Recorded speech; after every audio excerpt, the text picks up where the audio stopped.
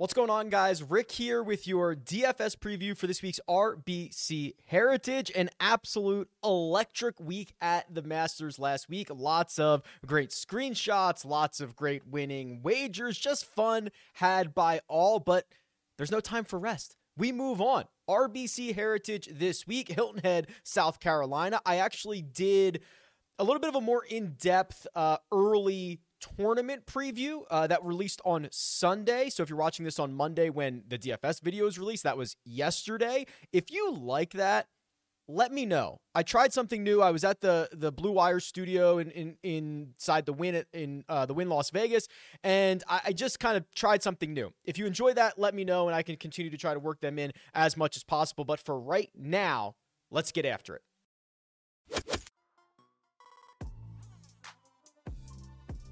Harbor Town Golf Links, baby. Hilton Head, South Carolina. And this is, in my opinion, one of the more unique courses on the PGA Tour for a lot of reasons. It's it's a Pete Dye design. That's not unique, but it is short. The greens are tiny. Everyone is going to have to play to similar areas off the tee. We'll talk a lot more about that in just a second.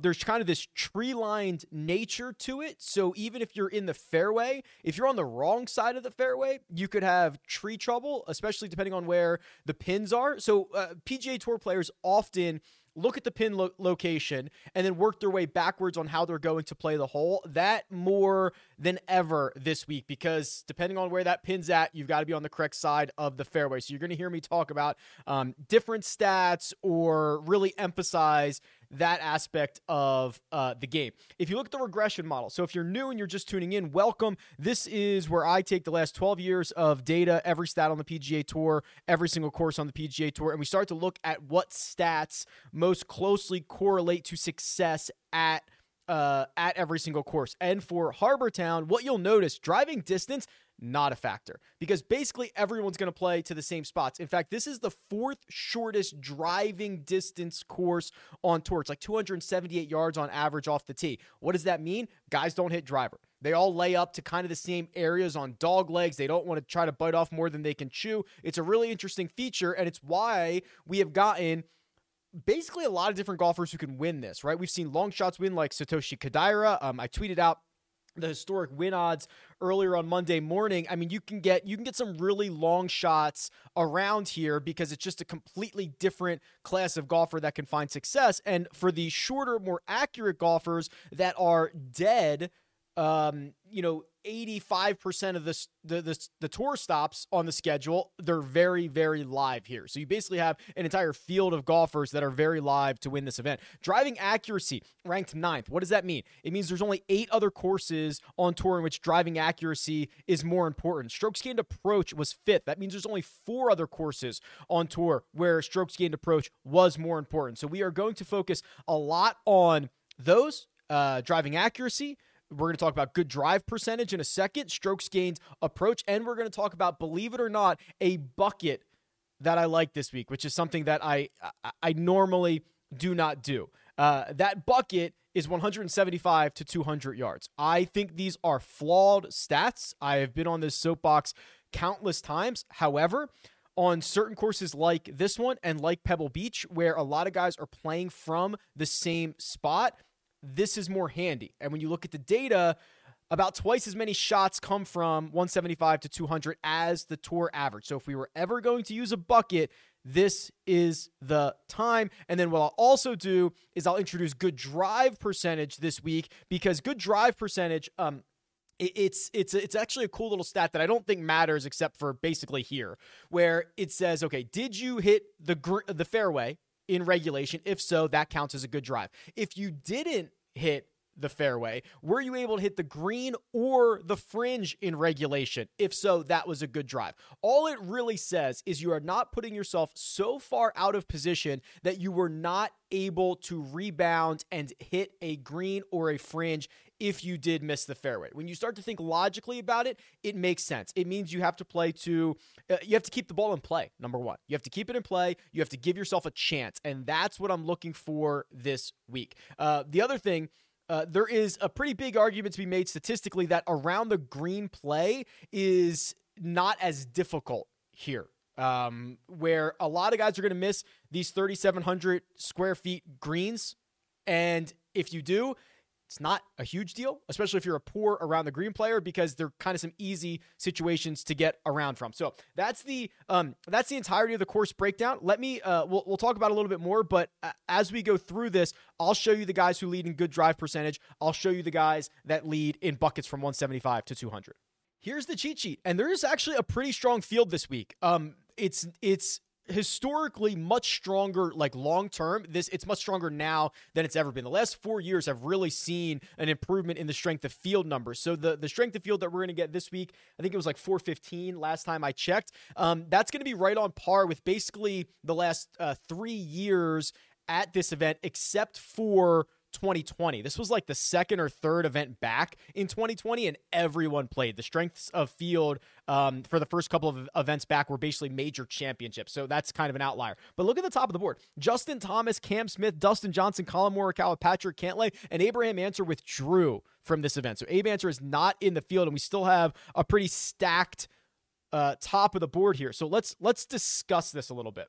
There's obviously an argument to be made around all of these guys. You know, Justin Thomas, elite iron player who can work the ball in so many different directions. He is probably the high risk, high reward play in this tier. We saw it, even on Sunday at the Masters. It was birdie, birdie, birdie, bogey, bogey, double bogey, and then birdie, birdie, birdie. I mean, he just plays on the knife's edge. It's just all he does. He doesn't know any other way. He played here in 2020. He finished 8th. He also played here in 2016. He finished 75th, and in 2015, he finished 11th. So a bit of decent history around here. I think he's kind of the higher risk, higher reward play. You're not going to get any argument around Cam Smith, who had a top 10 here last year, and he's the hottest player on the planet. Dustin Johnson, same thing. His results around here have been good, not great. Essentially 4 consecutive top 25s dating back to 2018. The guys that I'm probably most interested in are Morikawa and Cantlay at the bottom of this range. No offense to the guys at the top. They're all good plays. That's why they're being priced in this way. But let's deep dive Collin Morikawa here for just 1 second and see what we can find. Absolutely sublime at the Masters. In the ball striking categories, around the green, he was good. He was even a slight positive with the putter. He finished 5th. It was excellent. He has now notched a top 10 in every major championship in his career, all 4 of them. Obviously 2 trophies on the mantle, but this is such good play. And if I could create a course for Collin Morikawa, it would probably look something like Harbor Town. Right? I mean, this is a course that is not overly long, so the fact that he is 88th in driving distance, which is still above average, that's not going to hurt him here. But what he always does, plays from the fairway. 9th on tour in driving accuracy, going to be critical here. Obviously, then you turn this into an iron and a wedge fest. Well, that's Collin Morikawa's game, right? We know he's an absolute elite approach player, and it bears out in kind of the buckets we would want it to bear itself out from. I mean, he's first from 100 to 125, 32nd from 125 to 150, 150 to 175, he's 27th, 175 to 200, he's 34th, 200 to 225, he's 17th. I mean, what I actually like about looking at the buckets here is that Collin Morikawa is just a stud in all of them, right? And there are guys that you'll see from 150 to 175, they'll be 27th, and then 175 to 200, they'll be 137th. And that's where I really have an issue with the buckets. It's like the guy doesn't forget how to hit the ball if it's 4 yards longer than some other bucket that he's in. So that's a huge flaw. But when you look at the buckets for Collin Morikawa, it just all points to him being absolutely elite. And the fact that he actually, he 3-putts quite a bit, it's going to be a lot harder to 3-putt on these really, really tiny greens, right? They're just too small, right? You just don't, generally the smaller the greens are on the PGA Tour, the less 3-putts you get. If it does get windy off the coast, I trust Collin Morikawa. I mean, there's just so much to like about this. He finished 7th here last year. He's $10,200, so he's cheaper than JT and Cam Smith and Dustin Johnson. Absolutely love it. I think he'll be quite popular. The pivot in the $10,000 range might be Patrick Cantlay. It's so funny how we're perceiving Patrick Cantlay, isn't it? Because you'd think this guy has been miserable for over a year. Nobody's interested in him. Nobody wants to talk about him. He's played 8 tournaments this year. He's got 4 top 10s. Finished 39th at the Masters, gained in both ball striking categories. The putter may be a little bit of a concern, but again, how much can he lose? How much can he lose on the greens this week? I'm not sure. I'm thinking he can do better than losing 5.5 or 4.5 strokes on the putting surfaces like he's done at the Dell match play and like he did at the Masters. So I like this. And then you look at his history. Cantlay's history is unbelievable. Third in 2019, seventh in 18, third in 2017. He did miss the cut here last year. That's the only time in 4 trips that he's missed the cut. Otherwise, it's been absolutely phenomenal. So I think he will probably be the likely pivot option because we're going to get down to some guys in the 9K range that I expect to be really popular. I know Morikawa is going to be popular. Everybody's going to go with, there's just so many great 10K plus options. I do think Cantlay is the one that comes in under-owned as I talk about this early on a Monday morning. The 9K range is absolutely stacked with great options. We've got to talk about Shane Lowry. What Shane Lowry's doing right now is pretty darn special. So last 36 rounds, Scotty Scheffler is the number 1 player on tour. That makes complete sense. He's gaining 2.24 strokes gained per round. That is going to include his match play victory. It's going to include his Masters victory. It's going to include everything. My database has everything in it. The number 2 golfer is Shane Lowry. He's actually gaining 0.02 of a stroke per round more than Cam Smith. Smith, Scheffler, Lowry, the only 3 golfers over 2 strokes gained per round in that 36-round stretch. And I know what you're saying. Rick, some of those starts are DP World Tour starts. That's true. That's why I have the weighted numbers, right? So let's go over to weighted strokes gained, which this looks at the strength of field amongst other factors and weights the strokes gained. Well, even if you look at that, Lowry is, I believe, let me deselect this field so that we can get an accurate representation here. Yeah, 8th on tour. He's 8th on tour in weighted strokes gained over his last 36. So he kind of gets penalized for those, not penalized, but those DP World Tour events are not as valuable. He's 5th in this field. Shane Lowry, the 5th best player in weighted strokes gained in this field over the last 36 rounds. That's like, what, 9 starts? 10 starts? 10 starts for him? It's really impressive stuff. If we dive deeper into his golfer profile, you'll kind of see it. I mean, it's obviously translating into results, right? He played well at the Masters. Again, last week, a 3rd place finish there. Didn't even get out of his group at the match play. Top 15s at both the Valspar and the Players. Runner-up at the Honda. I mean, that is a very, very stout record, and he's doing it in a way that's generally very good. You know, he lost strokes on approach at the Masters, but before that, he had been just constantly gaining with his irons and wedges. He's putting well. This is a pretty darn good combination of things that I would like to see out of a golfer, and Shane Lowry is accomplishing all of that for $9,800. All right, so let me take a pause here for a second because there is another golfer in that $9,000 range, Corey Connors, who is $9,700, who leads the tour, or excuse me, this field. He's 2nd on tour in a stat called distance from edge of fairway. And if you noticed, if you go back to the course key stats model, on the left-hand side, I actually list out all of the other stats that are highly correlated to success. So outside of the standard ones, driving distance, accuracy, strokes gained, I list out everything else. And some of them are very, very noisy, but this one also passes the sniff test for me because you'll see that distance from edge of fairway was a very highly correlated stat to success. And all it says, distance from edge of fairway, all that says is when a golfer misses the fairway, how far off are they, right? Are they missing by a mile? Are they missing by a little bit? And on average, Corey Connors is just missing by a little bit, 19 feet, 1 inch. And the reason that I like that, and the reason that passes the sniff test around Harbor Town is because you have to keep the ball in play. You have to. If you're not, your toes up. Grant McDowell is 2nd in the field in this stat. Grant McDowell's won this event. So again, it's all coming together, right? Look at the names. Brendan Todd, Lucas Glover, Brian Harman, Kevin Na. These are not your longest drivers on planet Earth. These are the guys that keep it in play. Let me scroll down to the bottom of this list because this could get pretty ugly pretty quickly. Believe it or not, oh, sorry. Let me. So if you ever see 999 next to, I get this question all the time. If you ever see 999 next to a stat, that means that the golfer does not have enough rounds to qualify, right? The PGA Tour, for sample size purposes, they have a number of rounds to qualify for stats. If he doesn't have enough this season, he gets dinged with a 999. It's not a penalty. It's just saying we don't have enough. The worst guys in this field, Brandon Hagee, 42 feet on average from edge of fairway. I'm trying to look at some notables here. Terrell Hatton, Ricky Fowler, Joseph Bramlett got in this field thanks to Abraham Answers, WD. Tommy Fleetwood, Dustin Johnson, Luke List. I'm just kind of looking for guys that you might end up playing here because these are the guys that, in theory, could get out of position and could be in trouble quite frequently around Harbour Town. So Corey Conners, obviously playing well, was one of the most popular golfers on the slate last week. I don't need to tell you that he's a good play for this week, but like the numbers kind of bear out. Corey Conners probably going to keep it in play off the tee. Very good iron player. Maybe putting on smaller greens. Maybe that gives him a hair more confidence. I don't know. Interesting.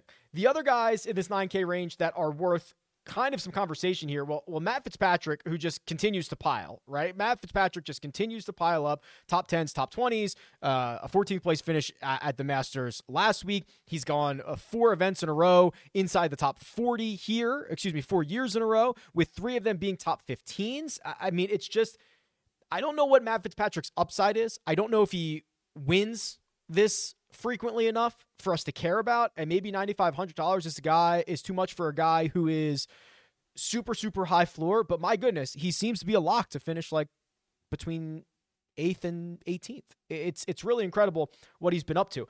Jordan Spieth, let me bounce back to that stat real quick because I want to see where Jordan Spieth ranks on distance from edge of fairway, because I think a lot of the conversation could be, hey, Spieth is capable of spraying it, and the distance from edge of fairway stat would also agree. 137th on tour for Spieth. Combine that with suspect putting, I think is a really nice way to put it, right? Let's see what Spieth's done with the flat stick over the past couple of weeks. I can tell you, I can foreshadow for you. It's not going to be pretty. Lost 1.3 at Augusta National. That's a concern. Lost 7 the week before, 5.5 at the match play, 2 at the Players. Had one of his worst approach rounds ever in his career on Friday at the Masters. Misses the cut there, so he lost 3.5 strokes on approach over the course of the week. When you combine all of that with kind of a $9,200 price tag and not particularly great history around this event in recent years, right? So 2020 went 68th, 54th it was in 2019. In 2015, when he was like the best player on planet Earth, he finished 11th. He finished 12th in 2014, 9th in 2013. I think we can all agree he's kind of a different player now than he was when he was literally the number 1 golfer in the world. So I will just take a pass on Spieth this week and figure it out later. The rest of this 9K range, I think Russell Henley is on the surface somewhat interesting for a course that does not require distance, but is much more precision based, and I think that generally sets up well for him. I would be a little bit concerned about this. So this is the trends tool. Who's hot, who's not. It compares whatever number of rounds that you want compared to the 100 round baseline for each golfer. And Denny McCarthy is the quote hottest $9,000 golfer. The concern is that he's about 3/4 of a stroke over his baseline. Half of that is coming from around the green, a quarter coming from the putter. That is a little bit concerning. I guess you could argue it's a positive because he's, doing better in the areas that he's weakest in, but I do have a little bit of worry about that. Not enough for me to make a decision one way or another on him, whether I'm either going to play a lot of him or play a little bit, but just a thought in the back of my mind that maybe if I was splitting ties a little bit, that might come into play. The $8,000 range leaves us with Webb Simpson, who I think is going to be quite popular. Obviously, the win here in 2020, he's got a bunch of top 10s, 9th last year, 5th in 2018, 16th in 19, 11th in 2017. I don't know why I read those out of order, but I did. It's not been good. Right? It's not been good for Webb in 2022. And even coming back from injuries, played a handful of times, we're not really seeing the metrics that you'd want to see from Webb, which is stellar approach play, stellar around the green play, stellar putting. We're not seeing it. He's not been horrible. It just hasn't been good. But I'll tell you what, there are the 5 or 6 Webb courses on tour that I would probably not want to bet against him. This is obviously falling into that piece of criteria, and it's just a less than driver course that asks you to be good on your wedges and your approach play and putt well, and he's got great success around here. I'd be willing to take that flyer on an $8,800 Webb Simpson than kind of a different flyer on some of these other guys. Maybe my favorite play in the $8,000 range is Alex Noren, one of the few guys, maybe the only guy, him and Chris Kirk, the only guys in the $8,000 range that did not play the Masters. Alex Noren, right? Like, don't forget about Alex Noren. Actually, let me just do the power rankings.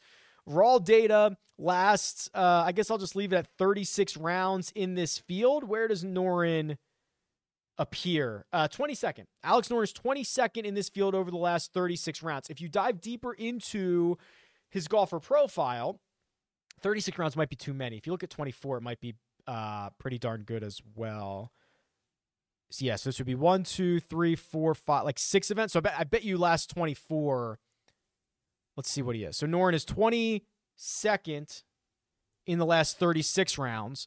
The last 24 rounds, he's 6th. Yeah, that's what I thought. So getting much, much better there. And you can see it is played well at the match play, didn't get out of his group. Played well at the Valspar, finished T12. Finished T5 at the Honda, T6 in Phoenix. And if you look at what he's done here, he's played here 3 times. 2019, 2020, 2021, no worse than a 28th place finish. In fact, all of those finishes between 21st and 28th. Let's look at his metrics here just a little bit. He's not as good in that 175 to 200 yard range as I would like, but he's okay. 85th on tour, which is probably in this field, it's probably half of that. It's probably like 40th. I wish he was a little bit more accurate with the drive. Let's actually see where he ranks in distance from edge of fairway. Who am I talking about? Alex Noren, 79th on tour. So in this field, that's probably, again, like cut it in half. It's like 40th probably. So, okay, not the worst thing I've ever seen. I wouldn't mind that at $8,300.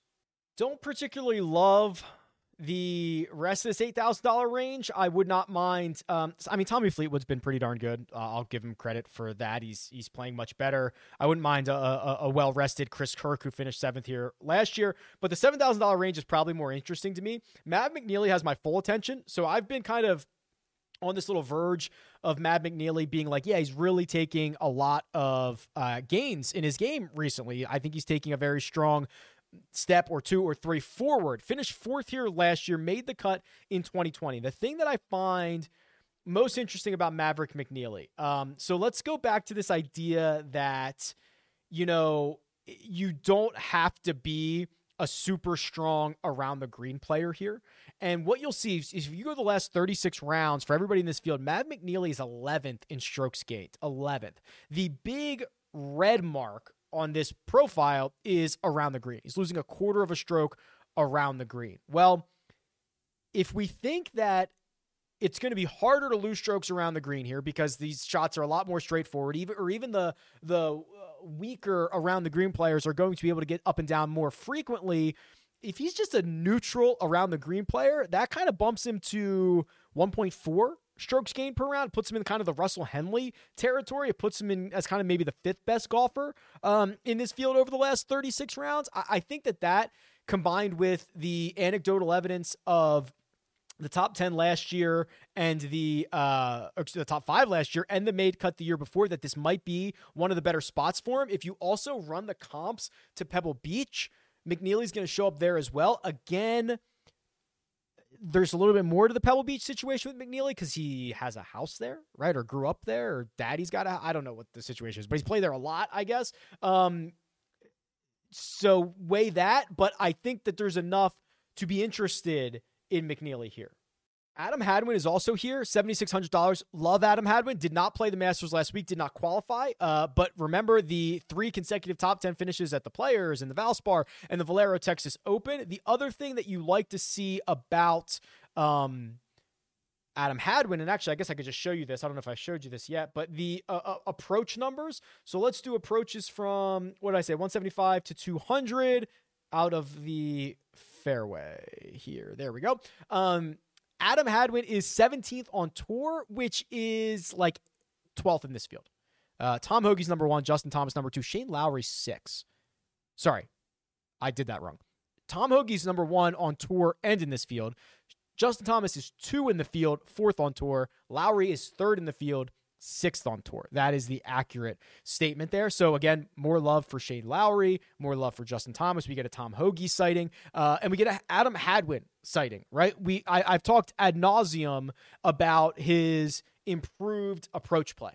It's been great. And he's doing it in a bucket that is really good for this week. So Adam Hadwin is right here, $7,600. He's played here a lot, mixed results. Makes the cut more frequently than he misses. His best finish was a 22nd in 2017. I'd argue he's a better player now than he was in any of those years. The bottom of the $7,000 range offers both Anirban Lahiri at $7,100 and Sahith Theegala at $7,100. And these two I'm pretty excited about. So, Theegala, number one, he's, and I've talked about this a lot, he's going to be volatile. You're going to see a lot of good results. You're going to see a lot of bad results with just the style of his swing. So he piles up a couple of these top 10 finishes. He was also on that list of distance from edge of fairway, keeps the ball in play.